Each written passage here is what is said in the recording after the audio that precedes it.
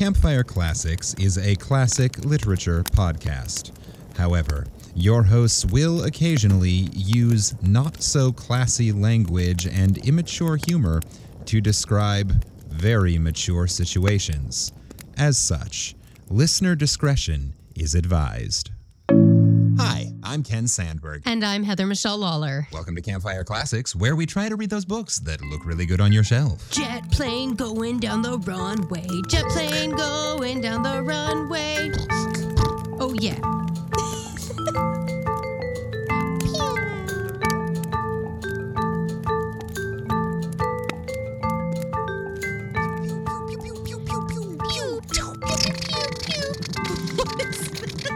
I turned it into a fighter jet in my head. Apparently, I'm not across the way from a military base, thank God. Oh no, it's not a military. It's not Air Force Base. It's not Air Force. It's like the local prop plane place. The people that like have like the 4-seater jets. Like the biggest thing that goes through there is like 10 seats, maybe. Oh, Yeah. All right. So you're probably not at risk of being collateral damage from a major military thing. I hope not. That's good. That's good. Now I'm nervous. Well, no, don't be nervous. We've just established that you're not at risk. Okay.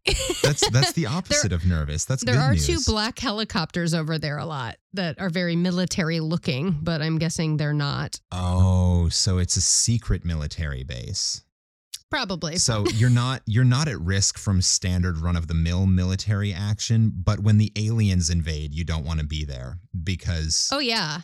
Yeah. that's where shit's going to go down. Which, given the year and a half we've all had, who knows? Yeah, this little municipal airport off on the port of Puerto Rico is the island version of Area 51. Sweet. Oh, my God. Now I wish I could get off the ship and go explore.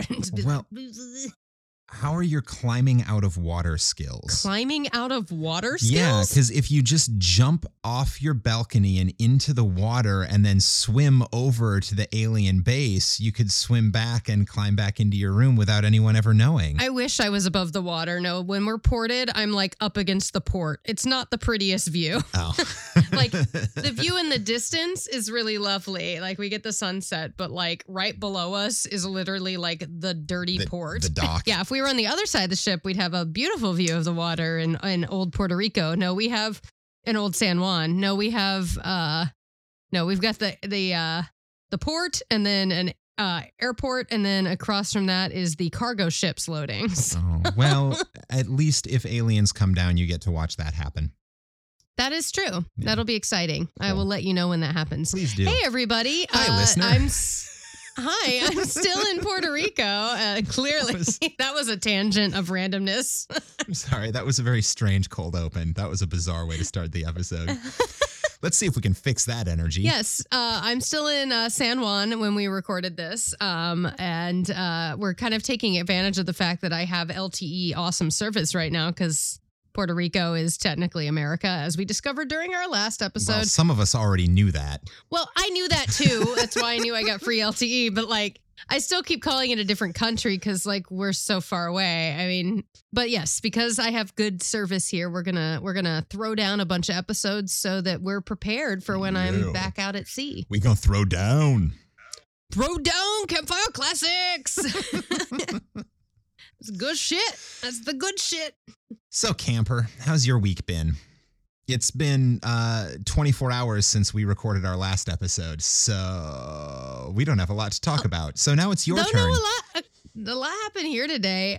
We found out at least the Norwegian Joy. I don't know if this is going to be fleet-wide or it's just our ship or what the hell's going on, but the captain made an announcement this morning that was like, hey, everybody. So all crew will be granted shore leave when we set sail with passengers on the 20th. And we were like, like literally everyone went out on their balcony and started screaming in excitement because we were prepared to not be able to get off the ship for like 2 or 3 months. And that was a daunting, like we were prepared and we still are prepared really. But like hearing that was like fucking like freedom. Like that, it was very, very much a William Wallace moment. Minus the tortured death. Well, I don't know. I've been in quarantine for 6 days. They've been feeding us some really weird food. We made it 16 months. I think you can make it 6 days. Yeah, I know. It's just I want to go do things. I'm so restless. I just want to go do things. I'm bored. Mom, I'm bored. Make me a sandwich. No, not a peanut butter sandwich, a good one. Yeah, I want a real sandwich. I really, oh my God, I cannot even tell you how good so many foods sound that are not in these styrofoam boxes they bring us. Well, actually, they're not styrofoam. They're compositable, compostable. I'm just gonna let you keep running with this. I think I know the word you're going for. But compositable. What? I know you know what I'm saying. They compost. Compostable. They compostable. That's it. They're compostable. Although they're probably also combustible. They're probably combustible too. If you put a firecracker inside, they'd go boom. But yeah, or just a match to them and they'd set on fire. Which I won't be doing on this ship because we don't need a Code Bravo going on on the ship. Code Bravo to Heather's room. Code Bravo. What were you doing? I was trying to prove a point for my podcast. Thanks. No, guys, it's okay. It's art. I'm making art. I'm entertaining people. It's fine. Let me out of quarantine and I can go back to doing what I normally do entertainment-wise, and then I won't set things on fire. Or at least when I do set things on fire, I'll make it look like a kitchen accident. Yeah, it'll be Wink. at least in Elements when they actually have fire on stage. But yeah, so I'm here. Ken's still in New York, and that's where we are. And we hope you enjoyed the last episode. I like that story. That was fun. That was a cute one. It was fun. It was. It was very sweet. So this week we have a little bit of a change of pace from last week. So if you like last week's episode, hopefully you'll still enjoy this one. For our first-time listeners, and if we're doing our job right, every episode is somebody's first episode, what we do here at Campfire Classics is read stories to you for the first time, sight unseen, which sometimes turns out great and sometimes makes it sound like we don't know how to read English. Or say composite. Yeah, so that was just a little preview of what you can expect from this week's story. I don't think I've ever said that word out loud. I know Compostable. Compostable. It just sounds wrong. Compostable. Compostable. It could be compostable. I want it compostable. Compost table. Compost table. Compostable. I want it to be compositable. I want it to have more syllables than it does. Compository. Because I like to overcomplicate things, as we know, listeners. I've noticed. Yeah, I like to take the hardest road to a word. Well, I have a feeling you'll have lots of those words that you can make a little harder this week if you decide you want to. What did you do? What have you done to me? So, dear listener, before we jump into the story, I'm going to give just a brief little snippet of some fun facts about this week's author. And this week's author is Sir Arthur Conan Doyle. Ooh, I like him. Yeah, he's great. So we first covered Sir Doyle in our 4th and 5th ever episodes, and then again in episode 18 with The Leather Funnel, an episode titled A Comely Wench. But here are a few things we haven't covered about him. So we've talked about the fact that he was actually a medical doctor, and we've talked about that he was a firm believer in the supernatural. But this week, I'm going to talk about his career in sports. Sports? Yes. Okay. He was an athlete and a sportsman. He was the goalkeeper or goalie for his football or soccer for our American fans team, the Portsmouth Association Football Club, and he used the pseudonym A.C. Smith. Huh. I don't know why he used a pseudonym as a soccer player, but did he not want people to know he was a jock because he was an artist and he thought they'd Oh, that might be it. I'm not going to read a book written by some meathead footballer. Yeah, it's like the opposite of what most people do. They usually are I'm going to have a pen name so people don't know who I am in reality. But instead, he used his real name to write books and had a alias for playing sports. This is my sports name. This is my jock name. Well, and I like that his jock name is AC. Like he's almost AC Slater. AC Slater. He's AC Smith. AC Smith. Saved by the bell. It's all right. 'Cause I'm saved by the bell. There's a bagel shop down the street from here, and every time I go in there, they have Saved by the Bell playing on one of the TVs. That's amazing. It's so bizarre. It's so random. So anyway, he was a football goalkeeper for 7 years, from 1899 to 1907. He played cricket for the Marylebone Cricket Club, playing in first-class matches. He also played for the amateur cricket teams, the Alla Hackberries and the Authors 9, alongside fellow writers J.M. Barrie, P.G. Wodehouse, and A.A. Milne. Well, shit. Yeah. So they're all jocks. He I was- mean, honestly, cricket is, I'm going to piss off some people. Is cricket a sport? If golf Cricket is a sport, kind of feels like golf. if cricket golf is feels a like sport, golf to if me. baseball's a sport, cricket's a sport. I feel like, baseball and cricket are very similar. Cricket is But, just like- baseball with a tea break. That's all it is.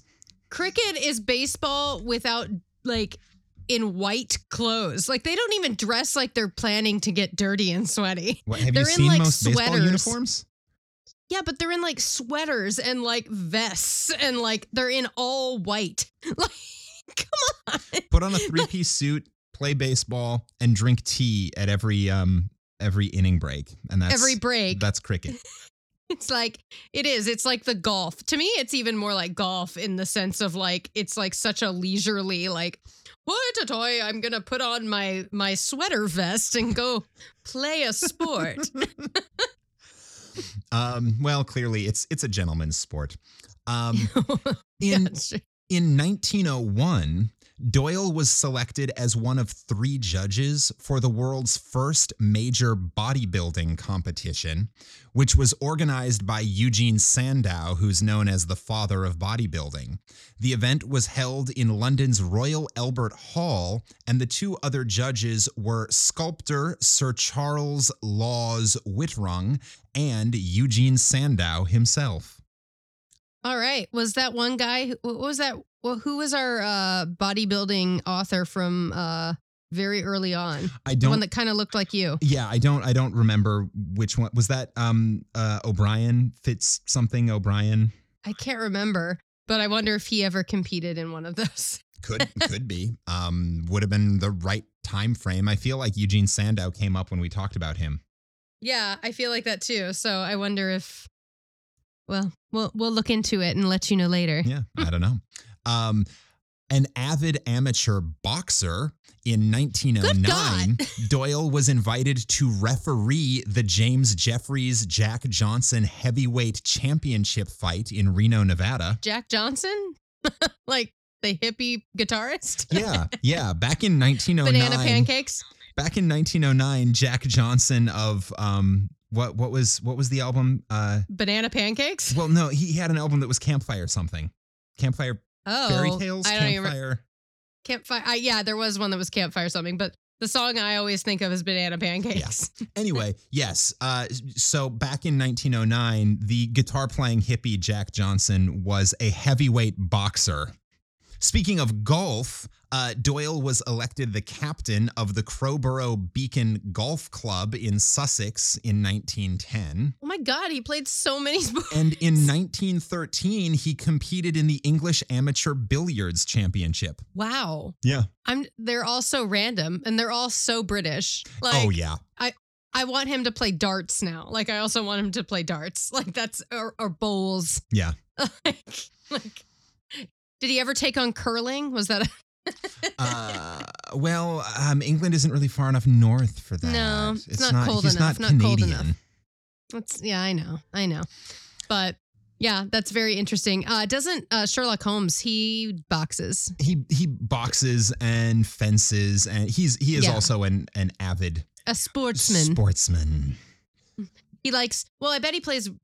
I bet he plays mad billiards too, because Yeah. Sherlock can see like patterns. So he'd probably be very good at the like geometry of billiards and pool. Yeah. So apparently, he did occasionally. What's it called in cricket? Instead of a pitcher, it's the bowler. It's the bowler. Yeah. Apparently, he once in one of his first class matches, he bowled a game that was so good that a poet wrote a poem about it. Good God. You know what? I hate these people. They're just fucking too talented. Yeah. But those are my fun facts for this week's Sir Arthur Conan Doyle excursion, keeping it nice and short since there are still so many more stories by him that we could read, and I don't want to step on the toes of future fun facts. Very true. This week, you'll be reading a story called Playing with Fire.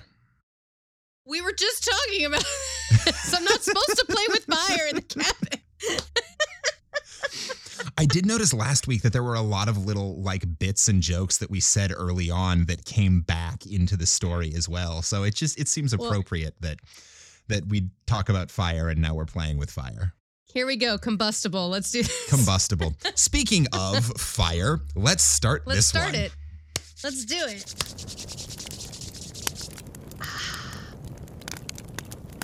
Playing with Fire by Sir Arthur Conan Doyle. I cannot pretend to say what occurred on the 14th of April last at number 17 Batterley Gardens. Put down in the black and white, my surmise might seem too crude, too grotesque for serious consideration. And yet, that something did occur, and that it was of a nature which will leave its mark upon every one of us for the rest of our lives is as certain as the unanimous testimony of 5 witnesses can make it. Oh, shit. All right. Wow. Dude, So you're maybe setting a high bar for the craziness of this story. I hope you live up to it. I hope this is aliens or some shit because what? Well, I hope it's aliens just so we have another thing that comes full circle from our I know, right? pre-show chat, but I'm imagining it won't be aliens. Probably won't be. I don't think that was one of Sir Arthur Conan Doyle's like big, but like his last leather funnel was very like supernatural. Very supernatural, not very alien. Not aliens. Okay. Well, then maybe there's a ghost or something. Yay. Yeah. I love ghosts. Okay. I don't actually love ghosts. I'm not like asking for the ghosts of this ship to come and visit me. Please don't, actually. Ships are notoriously haunted, and I don't want them. I love ghosts, as in like I love you, but please don't visit me. Okay. Yeah, it's a cruise ship though. I mean, there might be some ghosts, but the people who die on cruise ships are like they're on vacation when they die. How much bitterness could they have? They died on a vacation that cost a lot of money. Yeah, but they died on vacation. Yeah, I don't know. I don't like. Let's not tempt fate. Let's not tempt fate. All right, love you, ghosts, but stay over there. Okay. I will not enter into any argument or speculation. I will only give a plain statement, which will be submitted to John Moyer, Harvey Deacon, and Mrs. Delmare, and withheld from publication unless they are prepared to corroborate every detail. I cannot obtain the sanction of Paul Leduc, for he appears to have left the country. So there are 5 witnesses. Yep. All right. Moyer, Deacon, it's the him, lady, and Leduc. And then- Leduc and him. Yeah. Yep. Okay. It was John Moyer, the well-known senior partner of Moyer and Sanderson, who had originally turned our attention to occult subjects. Ruh-roh. Oh, shit. Uh-oh. He had, like many very hard and practical men of business, a mystic side to his nature, which had led him to the examination and eventually to the acceptance of those elusive phenomena which are grouped together with much that is foolish and much that is fraudulent under the common heading of spiritualism. No, this is just Doyle trying to normalize his own weird beliefs in the supernatural. Well, he was very much into it, as we talked about when we read Leather Funnel. I think I talked about that a lot on the fun facts. Yeah. Go back and listen to episode 18, A Comely Wench, for more on that. A Comely Wench it's a good episode. That's a great story. It was. That one really stuck with me. So I'm sure this one will too. His researches, which had begun with an open mind, ended unhappily in dogma, and he became as positive and fanatical as any other bigot. He America, do we know anything about pulling that? Punches today. Yeah, shit. He represented in our own little group the body of men who have turned these singular phenomena into a new religion. Mrs. Delmare, our medium, was his sister, the wife of Delmare, the rising sculptor. Our experience had shown us that to work on these subjects without a medium was as futile as for an astronomer to make observations without a telescope. Oh, now they have a medium. That's never. This is like calling 1-800 like psychic or something. In my head, we've already turned Mrs. Delmere into Oda Mae. Oda Mae Brown. Yeah. Oh my God, she's Whoopi Goldberg. I'm so happy. Yep, that's it. Oh shit. It's already like, that's it. This is already Whoopi Goldberg in my head. Oh my God. Yeah. So I'll be looking forward to your Whoopi Goldberg impersonation. I will not be doing that because I don't want to offend anybody. Though there are a couple lines of hers that I can pretty much do exactly how she does them. So I might throw that in occasionally, but we'll see. We'll see. All right. We got a medium. All right. On the other hand, the introduction of a paid medium was hateful to all of us. Was it not obvious that he or she would feel bound to return some result for money received, and that the temptation to fraud would be an overpowering one? No phenomena could be relied upon which were produced at a guinea an hour. But fortunately, Moyer had discovered that his sister was mediumistic. In other words, that was, what's mediumistic? In other words, I assume that the other words are going to tell us, yes. But I also assume that mediumistic means like with a propensity to be a medium. Like she's medium-ish. Like she has moments. She has moments of mediumism. Like she'll just be sitting at the table and like, all of a sudden a ghost, and then like someone asks her to do it and she's like, I can't do it. So they just show up. She's about a medium. Which is basically Oda Mae Brown. Because she's pretending and then it just starts happening to her. All right. He discovered his sister was mediumistic.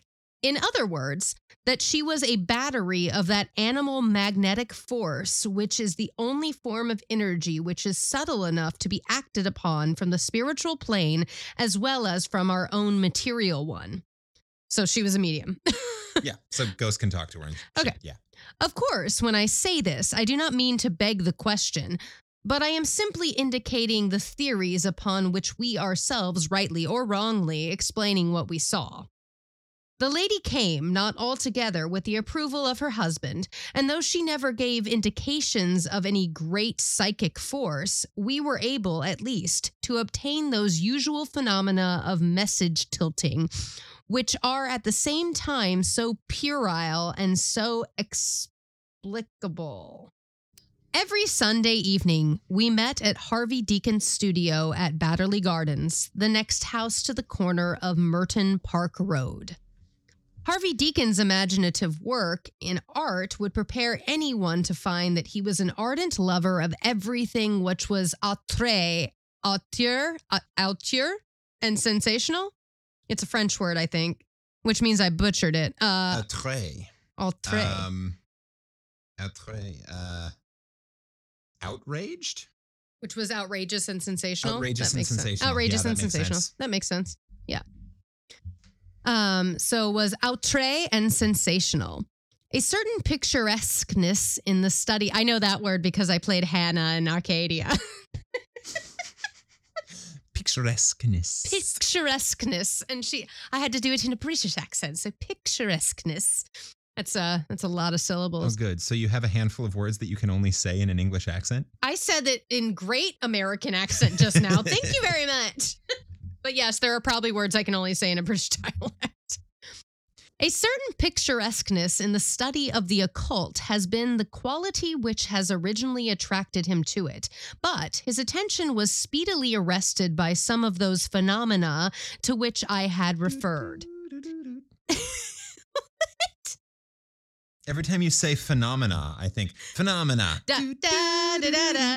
Phenomena. But that's hilarious. And you've said it like 5 times already in this story, and this is the first time I've made that sound. Well, so maybe when you edit it, you're going to add a little sound effect.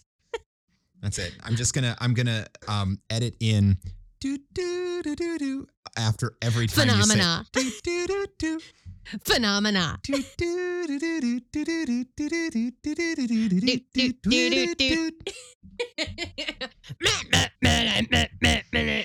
I love the Muppets. I hope all our listeners understood that reference. I'm going to guess more of them understood that reference than the Blame It on the Rain reference from last week.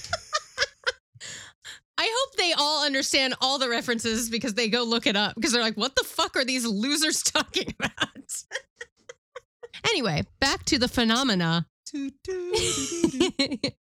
His attention was speedily arrested by some of those phenomena to which have referred, and he was coming rapidly to the conclusion that what he had looked upon as an amazing romance and an after-dinner entertainment was really a very formidable reality.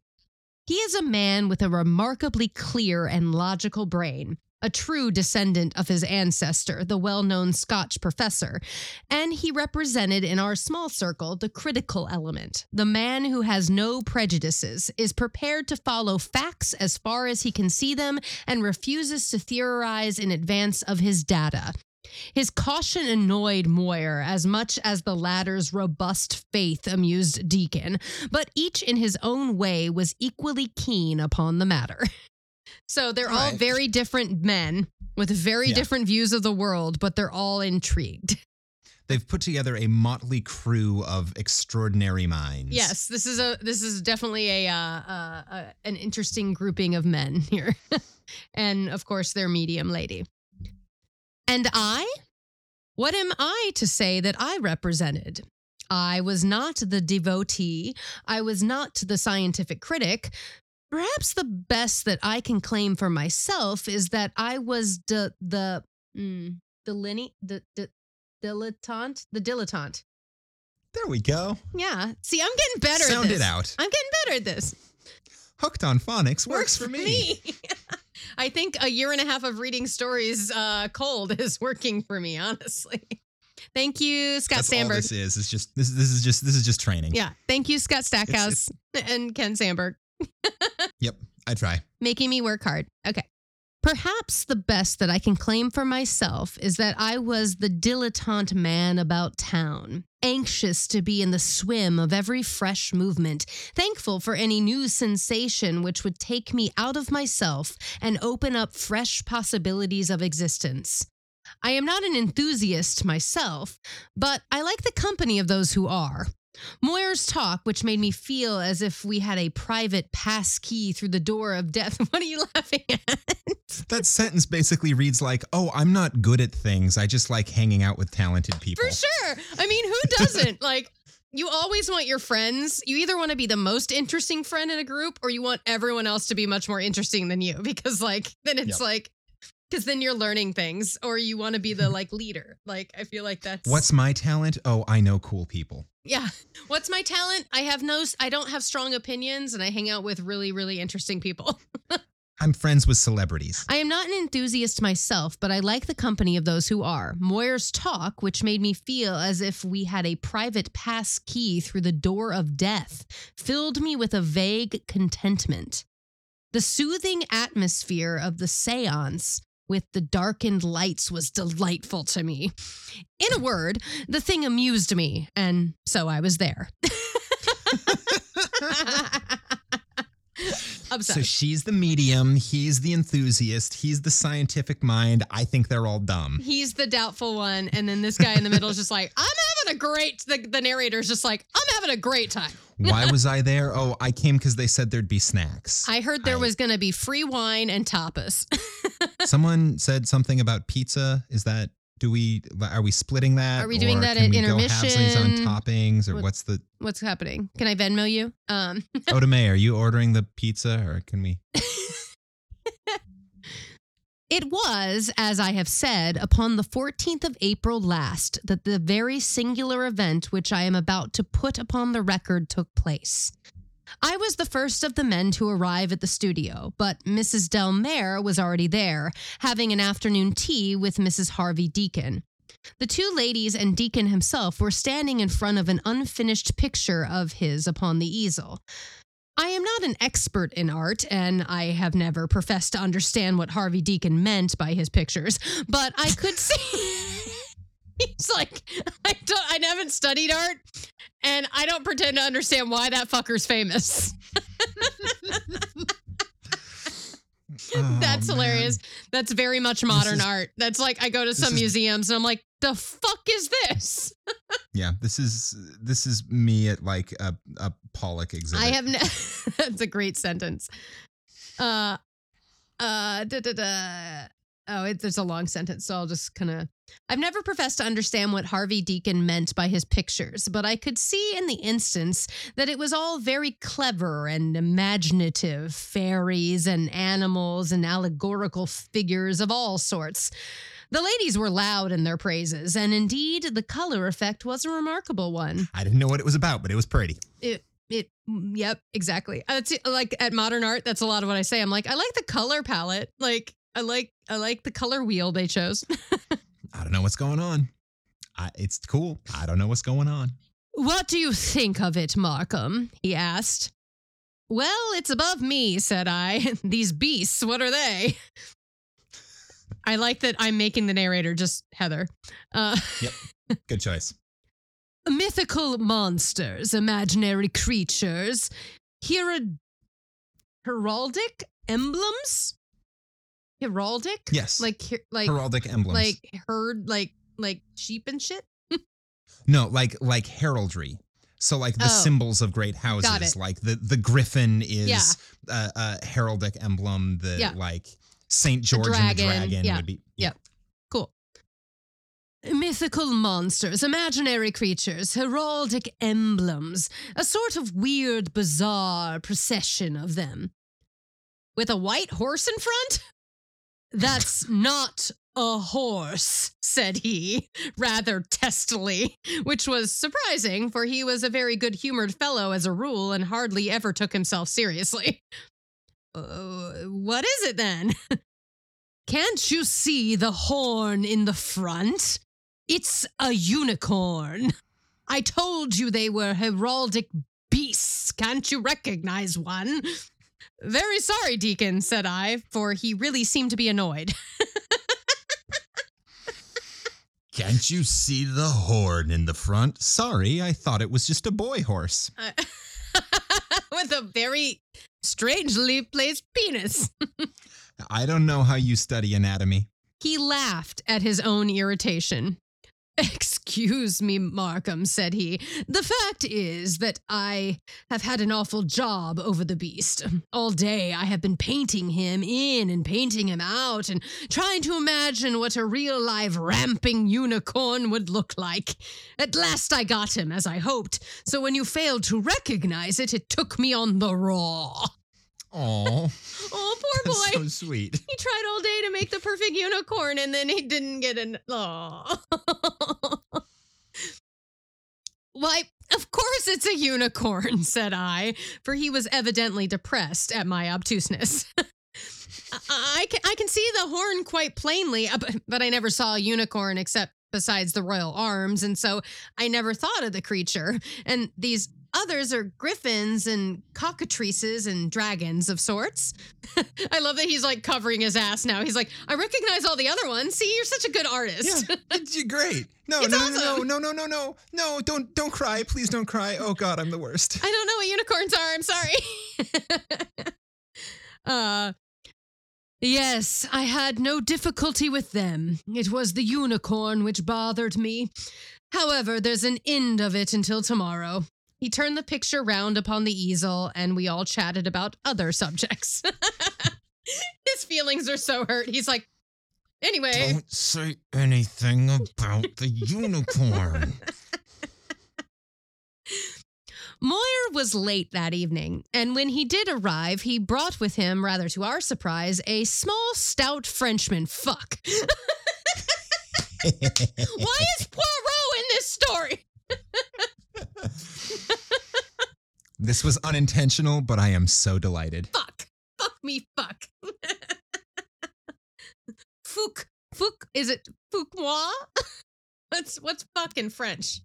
Baisez-moi. Baisez-moi. So now you know that. Yay!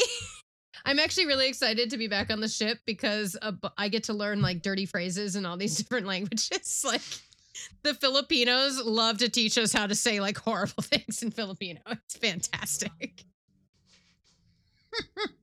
Anyway, all right. Okay.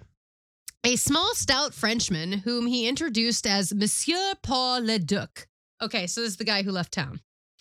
Yes. I say to our surprise. So he's the fifth. Yeah, he's the fifth. I say to our surprise, for he held a theory that any intrusion into our spiritual circle deranged the conditions and introduced an element of suspicion. It's like when you get high around people you don't know. It's all of a sudden I feel very uncomfortable and paranoid and things don't go as you plan them. I'm just saying, I've never smoked weed. If you're listening, Grandma. Oh, whatever. They know. We knew that we could trust each other, but all our results were vitiated by the presence of an outsider. However, more soon reconciled us to the innovation.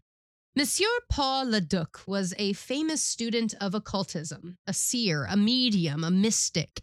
He was traveling in England with a letter of introduction to Moore from the president of the Parisian Brothers of the Rosy Cross.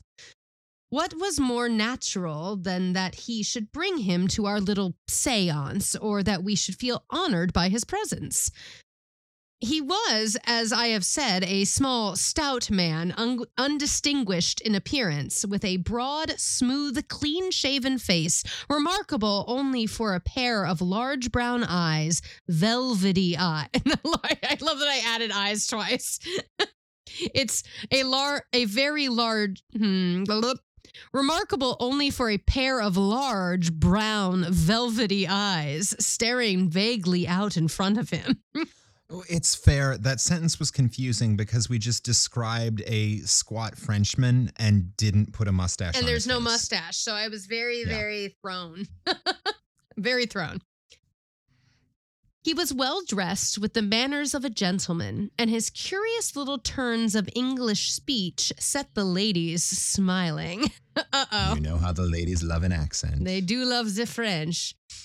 Oh, bonjour, madame. Oh, oui, oui. Don't be talking about your wee-wee. Oui, oui. Oui, oui, madame. Mrs. Deacon had a prejudice against our researchers and left the room, upon which we lowered the lights. So I love that this guy's wife is like, these fucking morons. She's like, I'm going to go do something productive. Bye. Don't let the spirit stay in the house, honey. Mrs. Deacon had a prejudice against our researchers and left the room, upon which we lowered the lights, as was our custom, and drew up our chairs to the square mahogany table which stood in the center of the studio. The light was subdued, but sufficient to allow us to see each other quite plainly. I remember that I could even observe the curious, podgy little square-topped hands which the Frenchman laid upon the table. He got fat hands. Pudgy fingers. Pudgy fingers. All right, who's talking? Oh no. Okay, Do it. What Do it. fun, said he.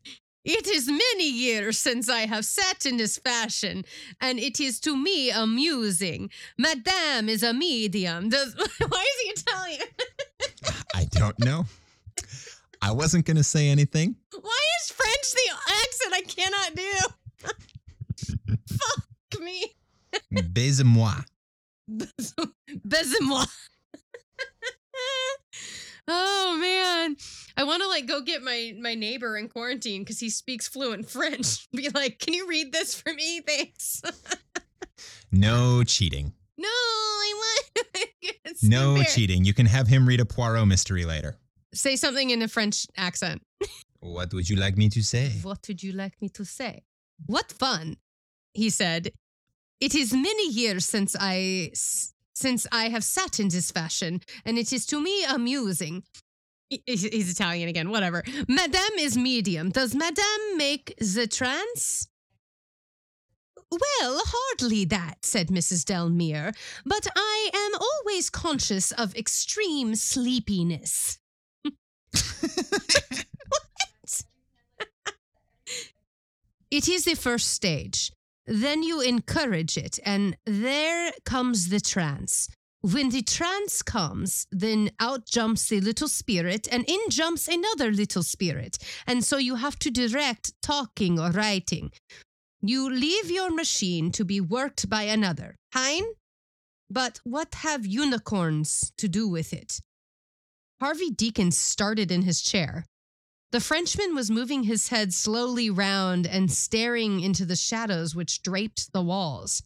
What a fun, said he. Always unicorns. Who has been thinking so hard on a subject so bizarre?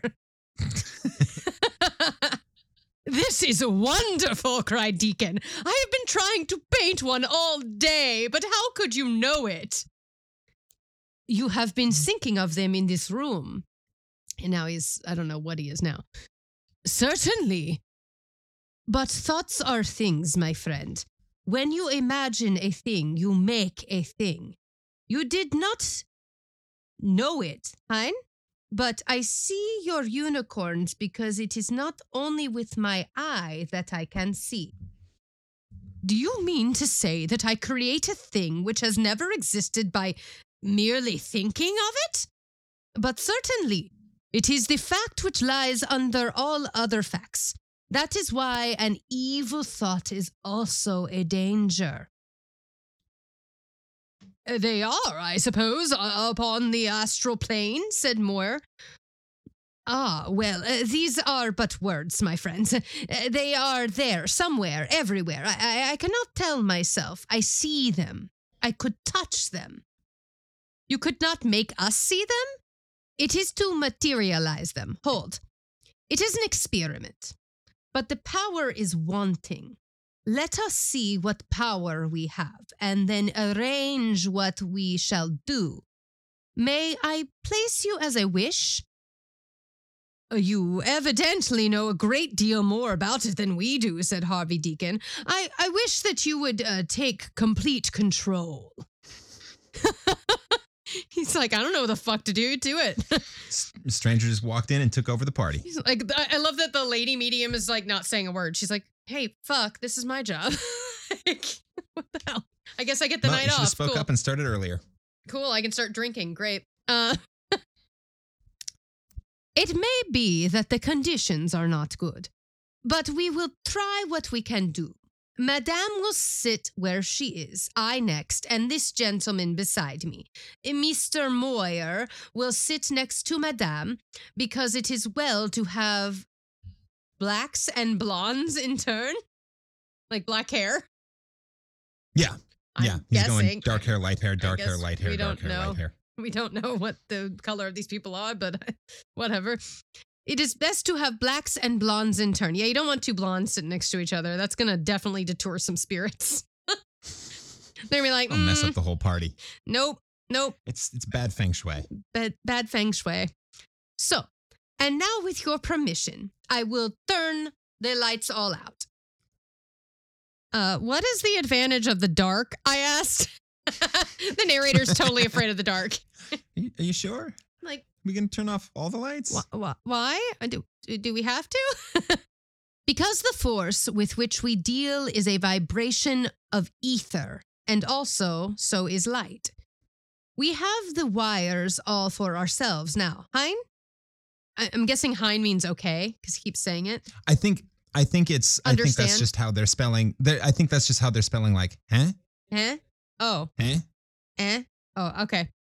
I take it as like, I okay, mean, the way, understand? Like, yeah, which is the same thing. But the way it's been used, it sounds like a, huh? Eh?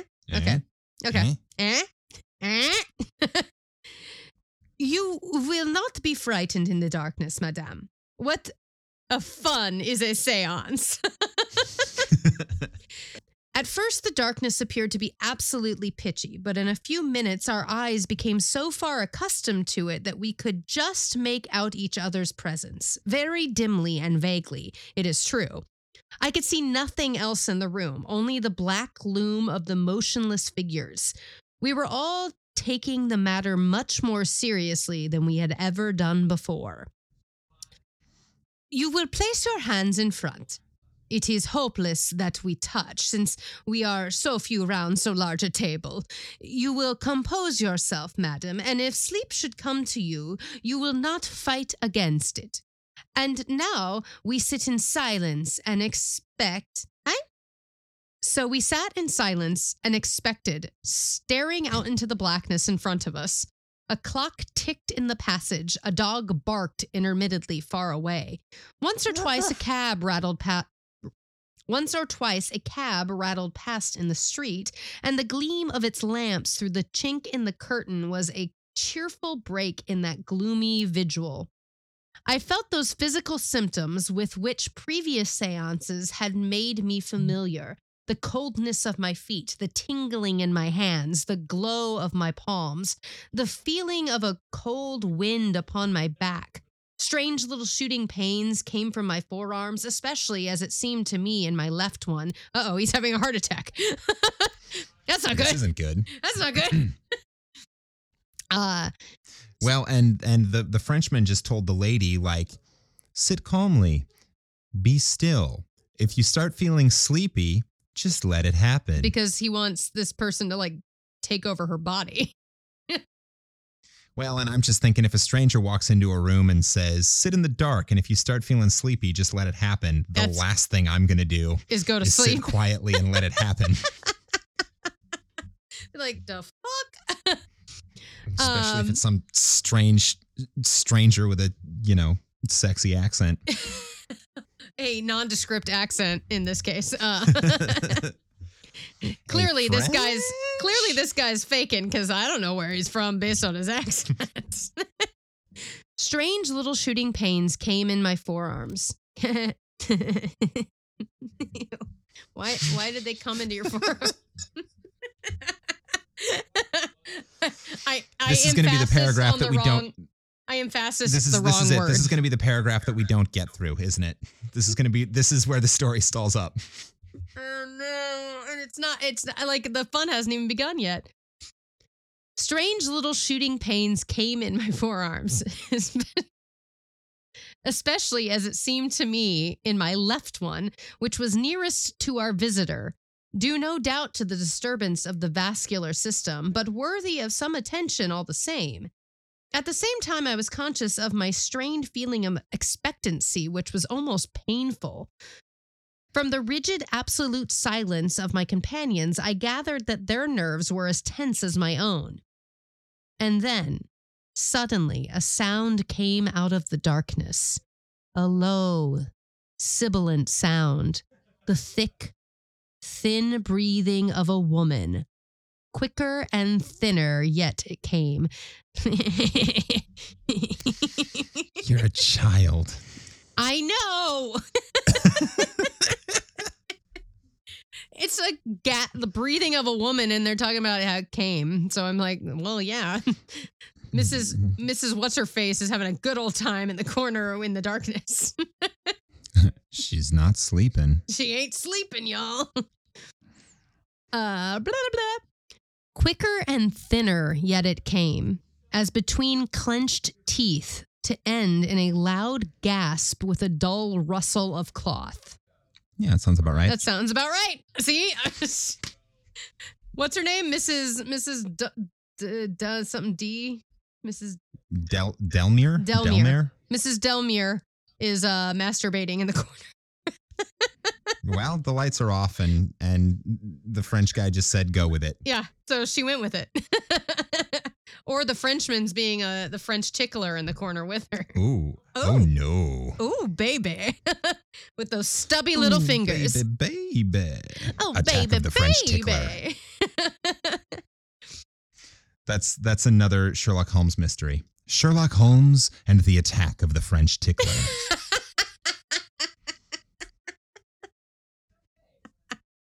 Hell yeah. I feel like that's like the porn equivalent to a Sherlock. like if there's a porn version of Sherlock, the Shercock. Shercock Holmes and the French Tickler. I think it's Shercock Horns. Shercock Horns. Okay. Tickler. Trademark. That could make bank. That's some Zach and Miri make a porno like shit right there. Yep. Like we got a whole series here. All right. Where was I? Okay. What's that? Is all right? Is all right? Someone asked in the darkness. Yes, all is right, said the Frenchman. It is Madame. She is in her trance. That's what I call it too. It is Madame. She is in her trance. Now, gentlemen, if you will wait quiet, you will see something, I think, which will interest you much. I feel like this is turning into like a weird sex seminar as opposed to a seance. This is already just the porn Sherlock Holmes. It is. Look, we didn't even know. She's in her trance. Gentlemen, if you wait, you'll see something you really want to see. Please welcome to the stage, Mrs. Delmere. Still the ticking in the hall. Still the breathing deeper and fuller now from the medium. Still the occasional flash, more welcome than ever, of the passing lights of the hansoms. I do like the passing lights of hansoms when I'm breathing heavily. I know it means handsome cabs. At least they're good-looking cabs and not ugly cabs. That's good. Yeah. Two hour watchdogs and correctors. Yes. To your mom. What a gap we were bridging. The half-raised veil of the eternal on the one side and the cabs of London on the other. The table was throbbing with a mighty pulse.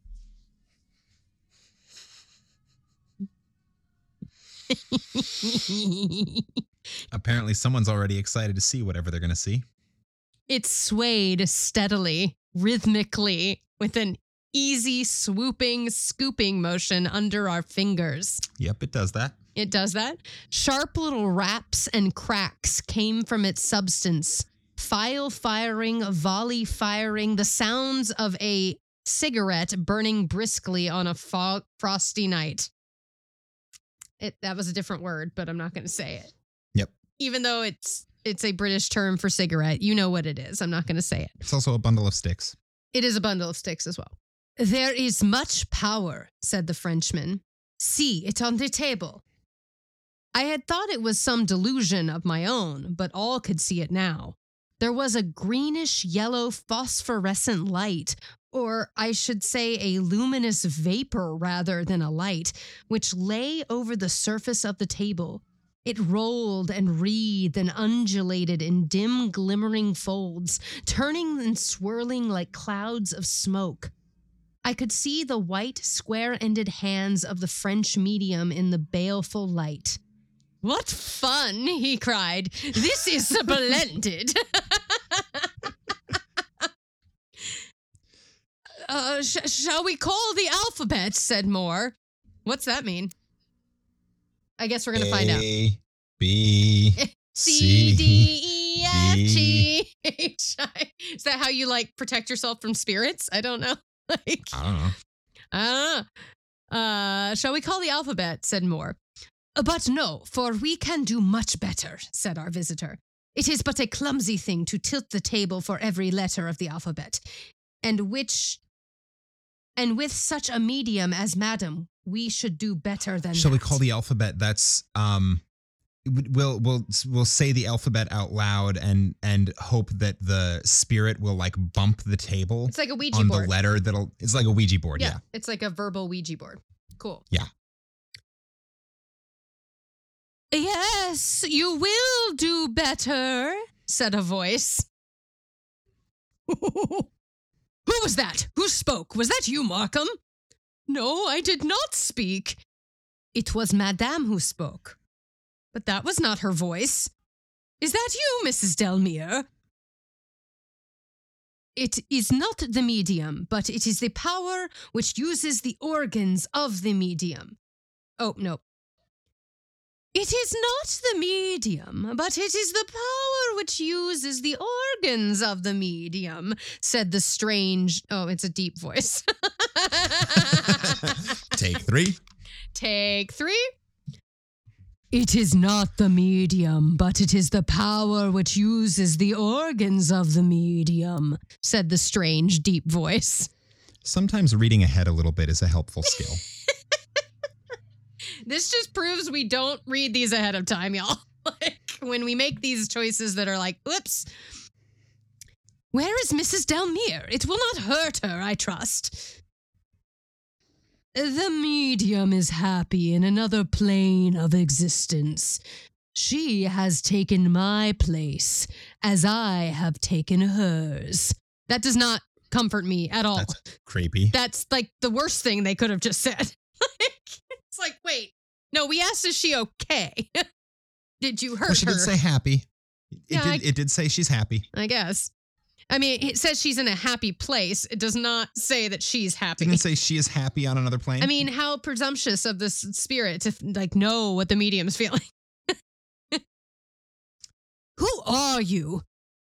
It cannot matter who I am.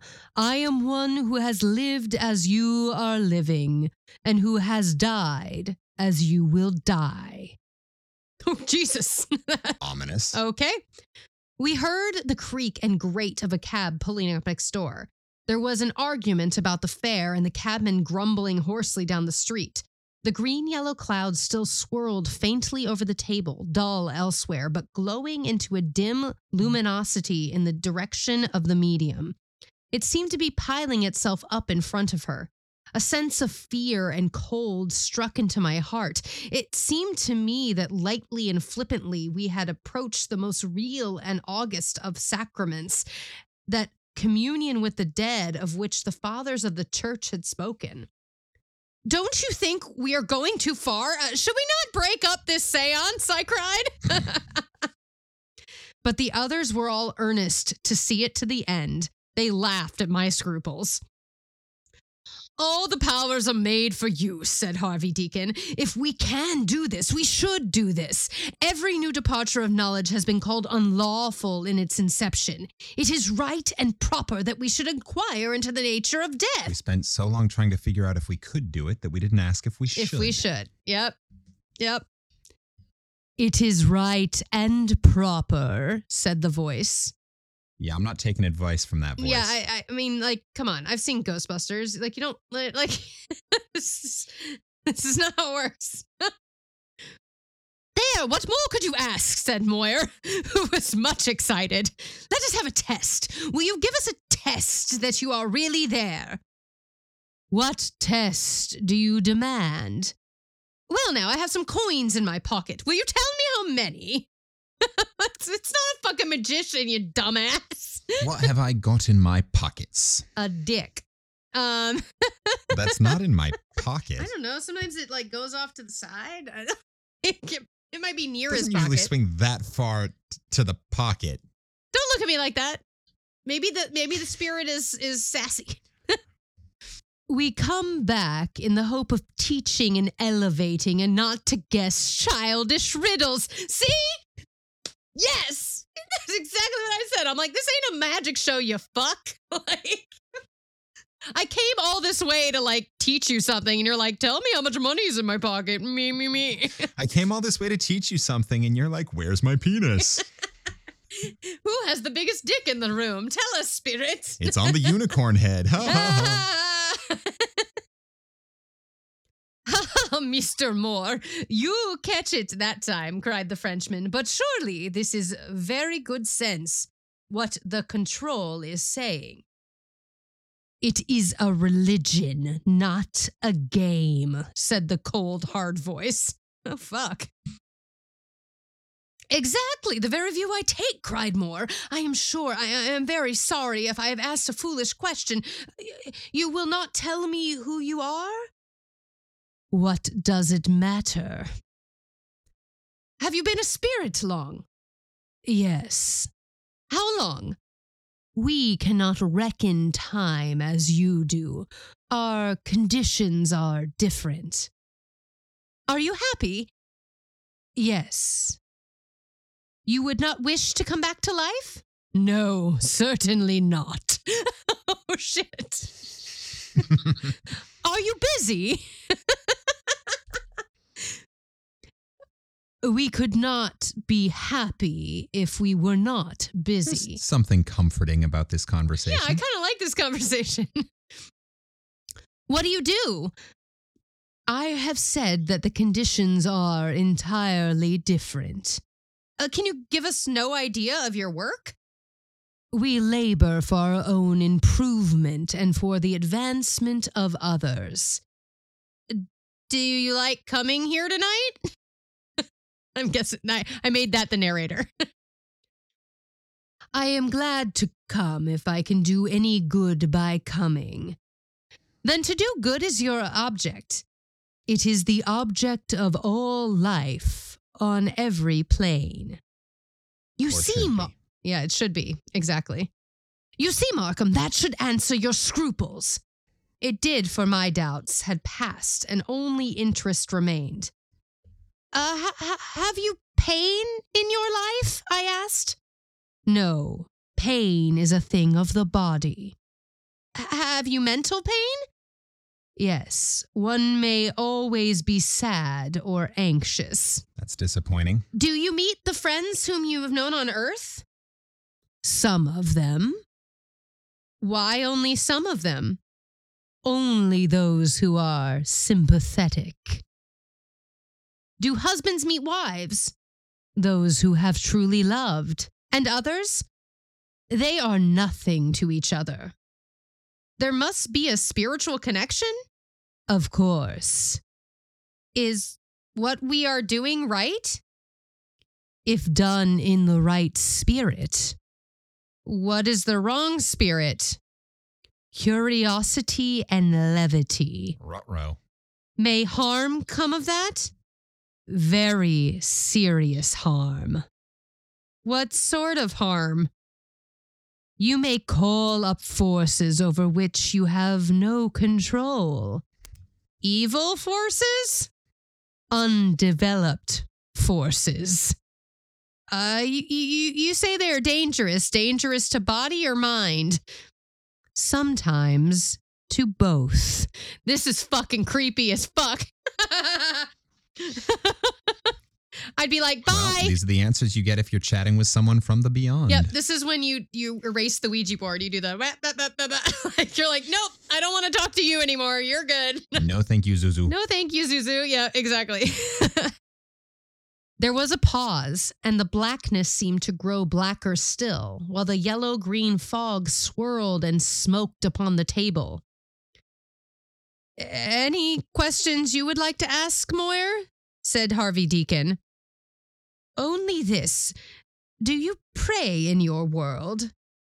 One should pray in every world. Why? Because it is the acknowledgement of forces outside ourselves. What religion do you hold over there? We differ exactly as you do. We have no certain knowledge? We have only faith. These questions of religion, said the Frenchman, they are of interest to you serious English people, but they are not so much fun. It seems to me... The Frenchman's like, come on, let's be more interesting. Don't ask for the meaning of life. That's boring. Like, y'all are boring. Ask what the ladies are like over there. Yeah, right. What the fuck? It seems to me that with this power here, we might be able to have some great experience, huh? Something of which we could talk. But nothing is more interesting than this, said Moyer. Well, if you think so, that is very well, said the Frenchman, answering peevishly. For my part, it seems to me that I have heard all this before, and that tonight I should wish to try some experiment with all this force which is given to us. But if you have other questions, then ask them. And when you are finished, then we can try something more. I think your Frenchman became Irish during that speech. I was reading. It's written in dialect, and I was reading the dialect. Whatever. We've established but it was this just a lot Frenchman. of this. It was sort of, he was living in this place a little bit, and it got very, very, Well, I'm making that him. sort I'm of making sound. him more frantic now because he seems to be very excited. Frenchmen don't get excited. yeah, he's trying to figure out what the sex parties are like in the afterlife. Exactly. That's what he wants. But the spell was broken. We asked and asked, but the medium sat silent in her chair. Only her deep, regular breathing showed that she was there.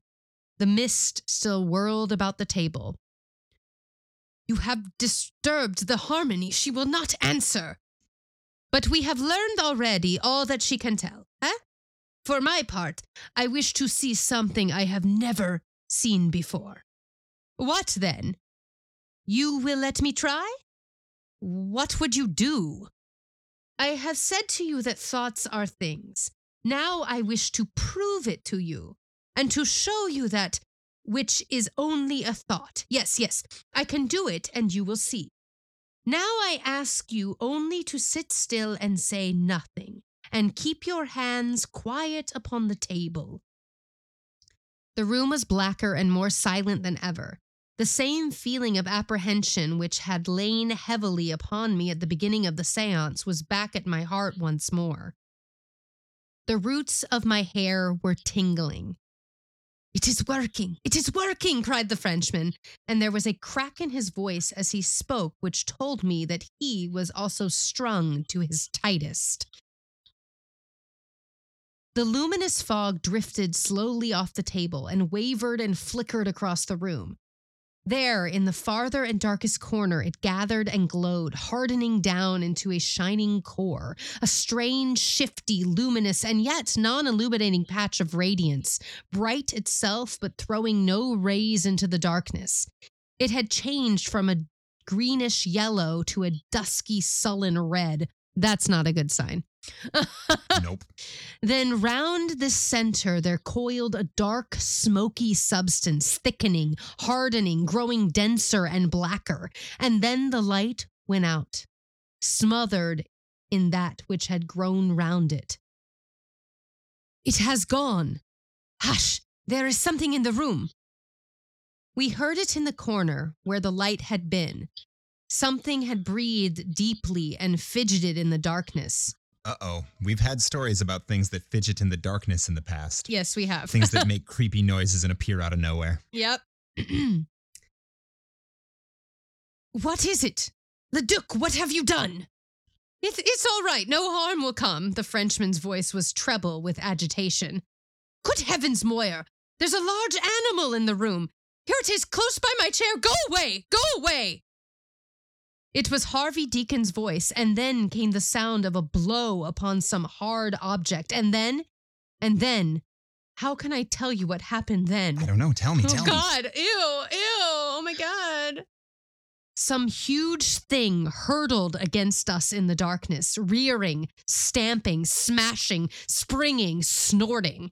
The table was splintered. We were scattered in every direction. It clattered and scrambled among us, rushing with horrible energy from one corner of the room to another.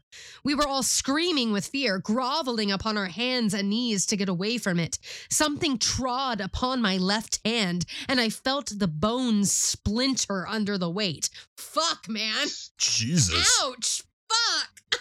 Ow. I mean, to be fair, the first spirit said, you don't just do this for your own amusement. And then the Well, French guy yeah. was like, I want to be amused. Like, Yeah, this is what they get. This is what they were warned about. now we know why the Frenchman left town. I bet the Frenchman Yep. dead. That's all I got to say. A light, someone yelled. Moira, you have matches.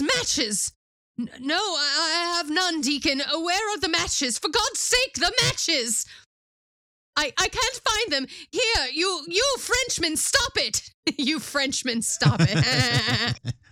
It is beyond me. Oh, mon Dieu. I cannot stop it. The door. Where is the door? My hand, by good luck, lit upon the handle as I groped about in the darkness. The hard-breathing, snorting, rushing creature tore past me and butted with a fearful crash against the oaken partition. The instant that it passed, I turned the handle. The next moment, we were all outside and the door shut behind us. From within came a horrible crashing and rending and stamping. What is it, in heaven's name? What is it? A horse. I saw it when the door opened, but Mrs. Delmere, oh, it's a fucking unicorn! It's a goddamn unicorn. There's a fucking unicorn in the room. Oh, shit! But Mrs. Delmere, we must fetch her out. Come on, Markham. The longer we wait, the less we shall like it. He flung open the door and we rushed in. She was there on the ground amidst the splinters of her chair.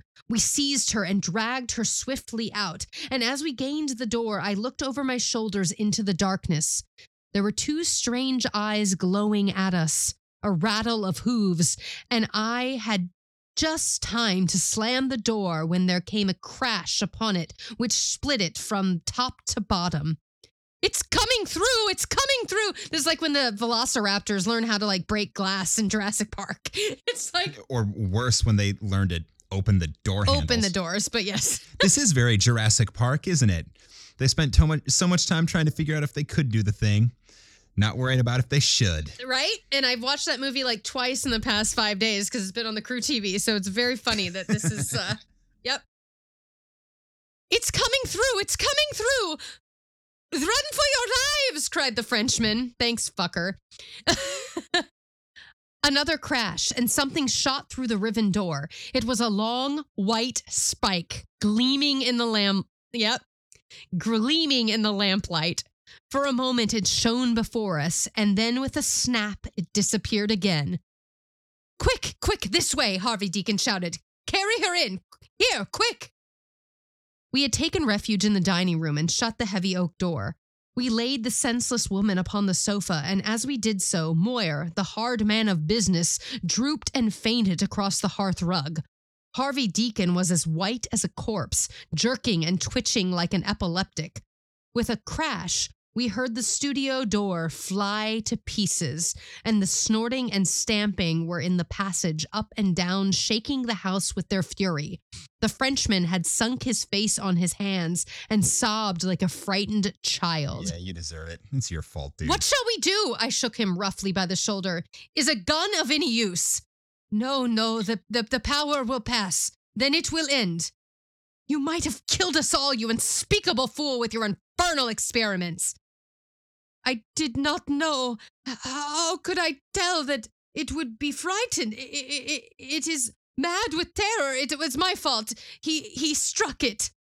Harvey Deacon sprang up. Good heavens, he cried. A terrible scream sounded throughout the house. I was just going to ask, where's his fucking wife? It's my wife. Here, I'm going out. If it's the evil one himself, I am going out. He had thrown open the door and rushed out into the passage. At the end of it, at the foot of the stairs, Mrs. Deacon was lying senseless, struck down by the sight which she had seen. But there was nothing else. With eyes of horror, we looked about us, but all was perfectly quiet and still. I approached the black square of the studio door, expecting with every slow step that some atrocious shape would hurl itself out of it.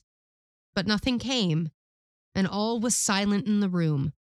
Peeping and peering, our hearts in our mouths, we came to the very threshold and stared into the darkness. There was still no sound, but in one direction, there was also no darkness. A luminous, glowing cloud with an incandescent center hovered in the corner of the room. Slowly it dimmed and faded, growing thinner and fainter, until at last the same dense, velvety blackness filled the whole studio. And with the last flickering gleam of the baleful light, the Frenchman broke into a shout of joy. What fun, he cried. No one is hurt, and only the door is broken, and the lady's frightened. But my friends, we have done what has never been done before. And as far as I can help, said Harvey Deacon, it will certainly never be done again. And that was what befell on the 14th of April last at number 17 Batterley Gardens. I began by saying that it would seem too grotesque to dogmatize as to what it was that actually occurred, but I give my impressions, our impressions, since they are corroborated by Harvey Deacon and John Moyer, for what they are worth. You may, if it pleases you, imagine that we were the victims of an elaborate and extraordinary hoax. Or you may think with us that we underwent a very real and very terrible experience. Or perhaps you may know more than we do of such occult matters and can inform us of some similar occurrence. In this latter case, a letter to William Markham, 146M, The Albany, would help to throw light upon which is very dark to us. The end. Very cool. Wow. I just want to point out that that is the first time we have read a ghost story where the ghost was a unicorn. We had a unicorn ghost. That's hot. That's new. Mark Fisher I Fitness. think Mark you'll Fisher need- Fitness. Yeah. You'll need to reach out to Mark Fisher Fitness and ask if they want to sponsor this particular episode. Who knew that there would be unicorns all over this episode? Like literally piercing We'll doors. Brand it with nothing but unicorns. Well, the images for this episode's artwork is going to be pretty clear. But yeah, no, that was fun. That was very fun. That was like fucking like raising demon spirits and stuff. That was Yeah. When the unicorn was coming out, I kept having visions of like Legend. Oh, yes. Yes. Absolutely. Well, there's another story. In Cabin in the Woods, the unicorn is like a fucking demon. Like, Yep. That's a real, like, that's one of the boxes. Like, that's is a unicorn. So that's hilarious. Like, that's what I kept envisioning was that when that box unleashes in Cabin in the Woods, which I refer to a lot on this podcast because it's just fucking Because good. it's really good and it's good at it's an interesting way of telling a story that is kind of in the vein of a lot of stories that we read. And because of what happens at the end of the movie, not to give anything away if you haven't seen it, and if you haven't seen it, what are you waiting for? They lean into a lot of occult and a lot of like horror like genres. So yeah. Fears. They lean into a lot of people like fears and nature and stuff. But yeah. I do think that's a movie that is technically speaking past the statute of limitations for spoilers. I still try to avoid spoilers, don't worry. I'm just saying it's been around for a while. I know, it's really good. I've mentioned it at least 5 or 6 times on this podcast over the past year and a half, probably more. Yeah. And it's one of my I think it is my favorite horror movie. Like, honestly, I think it because it's so fucking smart. That's fair. Yeah, and it's just really, really good. So go watch Cabin in the Woods if you haven't. But yeah, that was a good story. That was very, very good. What did you think, camper? Did you also enjoy that story? Inquiring minds want to know. Send us a message on any of the social media. Just look for Campfire Classics or send us an email to 5050artsproduction@gmail.com. For those of you who don't know, 5050 Arts Production is our parent production company. So a big old thank you to them. And by them, I mean us. But send us an email or a message and let us know what you thought of that story. If you enjoyed that one, what you thought about that compared to last week's story. Are you afraid of unicorns now? Because I am a little bit. And when you send us that email, somewhere in the subject or in the body of the email, send us this week's secret passcode. This week's secret passcode is... What's in my pocket? What's in my pocket? It's my dick. I like that. What's in my pocket? Cool. That was fun. I hadn't read in a while because it's been a few weeks since I was able to record. So yay. Yeah. So thank you. We hope you enjoyed this. And coming at you once again from Puerto Rico, This is Heather Michelle Lawler.